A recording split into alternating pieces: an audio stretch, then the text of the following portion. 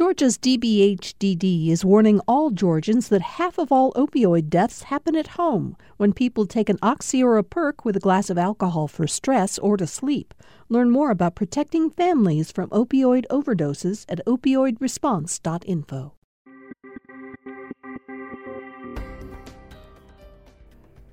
Welcome to the Georgia Today podcast from GPB News. Today is Thursday, May 18th. I'm Peter Biello. On today's episode, Donald Trump will speak at the Georgia GOP Convention next month. Governor Kemp is headed to Israel, and school bus drivers are on strike in northwest Georgia. These stories and more are coming up on this edition of Georgia Today.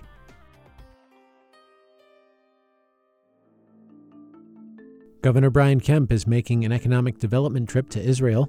The governor's office announced the trip yesterday. Kemp will meet with Israeli companies that conduct business in Georgia as well as government officials. It's Kemp's second overseas trip in less than 6 months. In January, he attended the World Economic Forum in Davos, Switzerland. Wellstar Health System is now becoming one of the largest health tech funders in the state. Catalyst by Wellstar, the system's innovation arm, announced today the launch of a $100 million venture fund to invest in early-stage healthcare startups around the country. The move comes just months after Wellstar closed 2 metro Atlanta hospitals that largely served poor and black patients, citing financial reasons. State legislators, Fulton County Commission Chairman Rob Pitts, and other local leaders in March filed 2 federal complaints stemming from these closures. One asked the IRS to investigate whether Wellstar should maintain its nonprofit status. The other asked the U.S. Department of Health and Human Services Office of Civil Rights to investigate whether the hospital closures violate Title VI of the 1964 Civil Rights Act, and if so, to make Wellstar, quote, redress the harm to the community. Former President Donald Trump is set to speak at the Georgia GOP Convention next month. The Atlanta Journal-Constitution reports it'll be Trump's first event in Georgia since announcing his bid for president. A handful of Republican leaders, including Governor Brian Kemp, said last month that they are not planning to attend the event.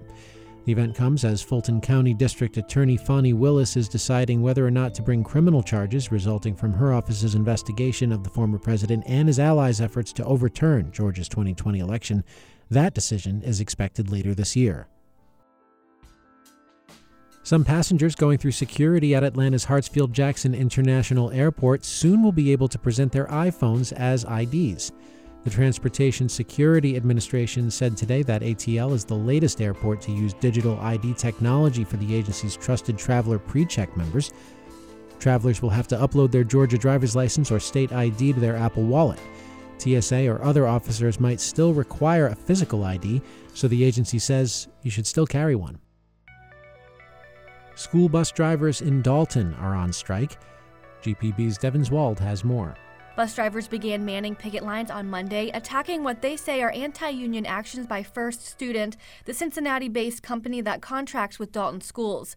The district taught its 7,500 students online on Monday. On Tuesday and Wednesday, it held classes in person but ran buses for only 2 of its 10 schools.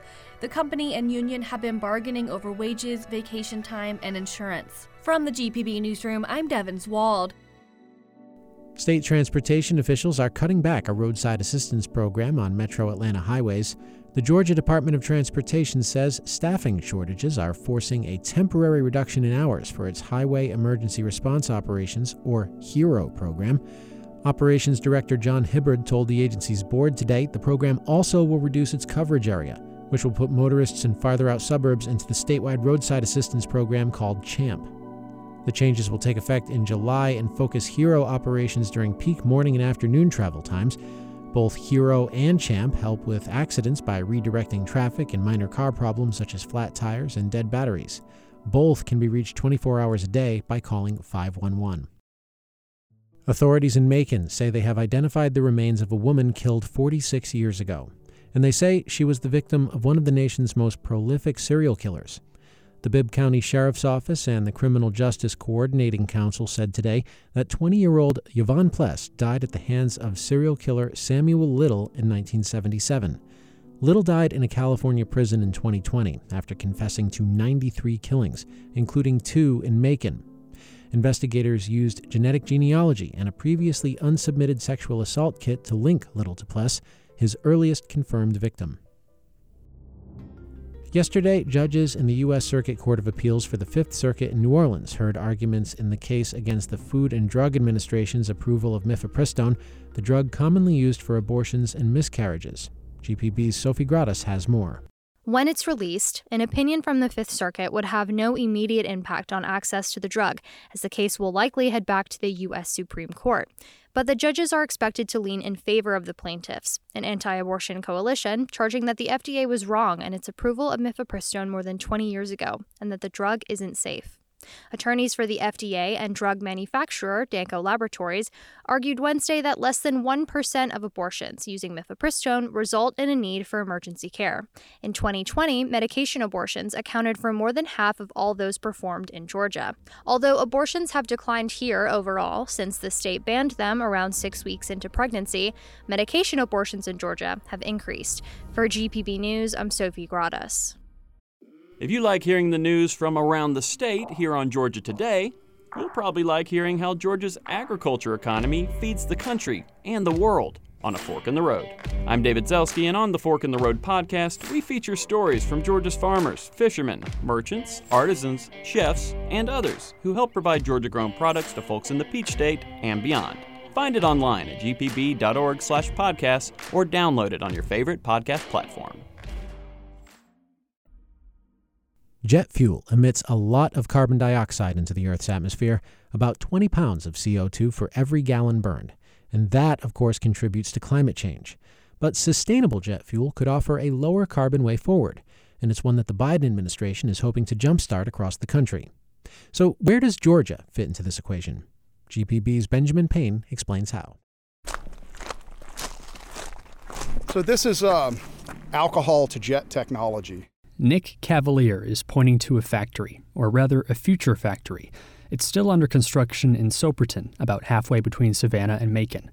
The walls aren't built yet, but inside the exposed framing, you can see big metal reactors. So what these reactors do is as you take in this ethanol, you start in these reactors stacking the carbon chains. The science behind it is all pretty complicated, but basically, the company Cavalier works for, called LanzaJet, is building a factory that, as he tells me back in his office, takes in ethanol that can come from municipal waste, sugarcane, any renewable feedstock. Remember, ethanol is a kind of alcohol. On its own, it burns pretty quickly. And then we take in that ethanol, we run it through a process to stack the carbon chains and make renewable diesel and jet fuel. The longer a chain of carbon molecules gets, the more energy the chain stores. Breaking the chain releases energy. That's the power of jet fuel. That'll be the end product. 10 million gallons a year is what we're going to produce out of this facility. This particular technology isn't the only way to make sustainable jet fuel in Georgia. Definitely we can use a lot of crops. That's Puneet Dwivedi, a professor of sustainability sciences at the University of Georgia. He's talking about farm crops with high oil content, like soybeans. One crop in particular carries a lot of potential, and you may have never heard of it, carinata. Carinata is a non-edible crop. So that helps because then the food versus fuel debate is out. In other words, converting carinata into jet fuel doesn't take away from the food supply, like using soybeans would. Plus, it's pest resistant. Another benefit of carinata, it's especially well suited for Georgia's warm climate, since it grows during the winter. So it is not competing with major cash crops, for example, cotton. But here's the rub. The USDA doesn't subsidize farmers planting carinata as a cover crop. So a farmer hoping to grow carinata for the barely emerging green jet fuel industry would take on a lot of financial risk. And that gets at a larger challenge facing sustainable jet fuel. So far, there's not a lot of government money being thrown at it. That's despite a White House goal of 3 billion gallons of sustainable jet fuel produced annually by 2030. We have a long road ahead to decarbonize aviation fuel. That's Graham Noyes, who directs the nonprofit Low Carbon Fuels Coalition. We have the fossil fuels that have been subsidized for many, many years and have a very well-established infrastructure. He says to tilt the scales to renewable jet fuel, the federal government should mandate requirements for it. That's something that a few state governments, like California, have already done. Typically, a petroleum refiner or importer has to either sell less and less carbon-intensive fuel or buy credits in the marketplace to meet those requirements. Back in Soperton, Nick Cavalier takes pride in the work he's doing now after having spent most of his career in high greenhouse gas industries. I have worked in traditional oil and gas for 24 and a half years. And It's really hard for me to explain to my family what I did for a living, right? How I made an impact and a difference in the world. And here's a clear example where I could leverage a lifetime of experience to really, truly make an impact into something different and change the environment. And that's something that can be explained to my kids. Once the LanzaJet factory gets off the ground later this year, the company says it will be the first commercially operated sustainable jet fuel refinery in North America. For GPB News, I'm Benjamin Payne in Soperton. 40 students at South Atlanta High School received $2,500 college scholarships at a ceremony this morning funded by 1-800-TRUCK-WRECK and the Witherite Law Group. In addition, 70 students will renew their scholarships, resulting in $275,000 in financial aid for South Atlanta High graduates. Students had to apply for the money and go through an interview process. They'll receive $2,500 for their first year of college and can renew the scholarship each year they're in school. In sports and baseball, Eddie Rosario hit an early home run for Atlanta. Ronald Acuna Jr. went deep in his fourth consecutive game, and Orlando Arcia hit a tie-breaking solo homer with 2 outs in the ninth inning to help the Braves beat the Texas Rangers last night 6-5. The Braves have the day off today before starting a 10-game homestand tomorrow, starting with 3 games against the Seattle Mariners. And that is it for this edition of Georgia Today. Thank you so much for listening. If you want to learn more about these stories, visit gpb.org/news. And we would be remiss if we did not discuss the debt ceiling and its impact on Georgians on this program. So we're going to do that tomorrow. But if you can't wait for some solid info on what this debt ceiling debate is all about, check out today's edition of Political Rewind. GPB's Bill Nygaard hosts a panel of knowledgeable people who break down what's at stake for Georgia and the nation. Listen to Political Rewind at gpb.org/Political Rewind or search for it wherever you get your podcasts. If you haven't yet subscribed to this podcast, we highly encourage you do so.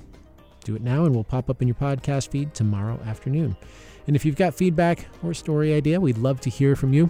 Send us an email. The address is georgiatoday@gpb.org. I'm Peter Biello. Thanks again for listening. We'll see you tomorrow.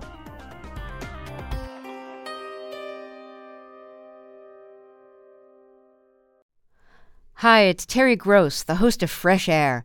We bring you in-depth, long-form interviews with actors, directors, musicians, authors, journalists, and more. Listen to our Peabody Award-winning Fresh Air podcast from WHYY and NPR.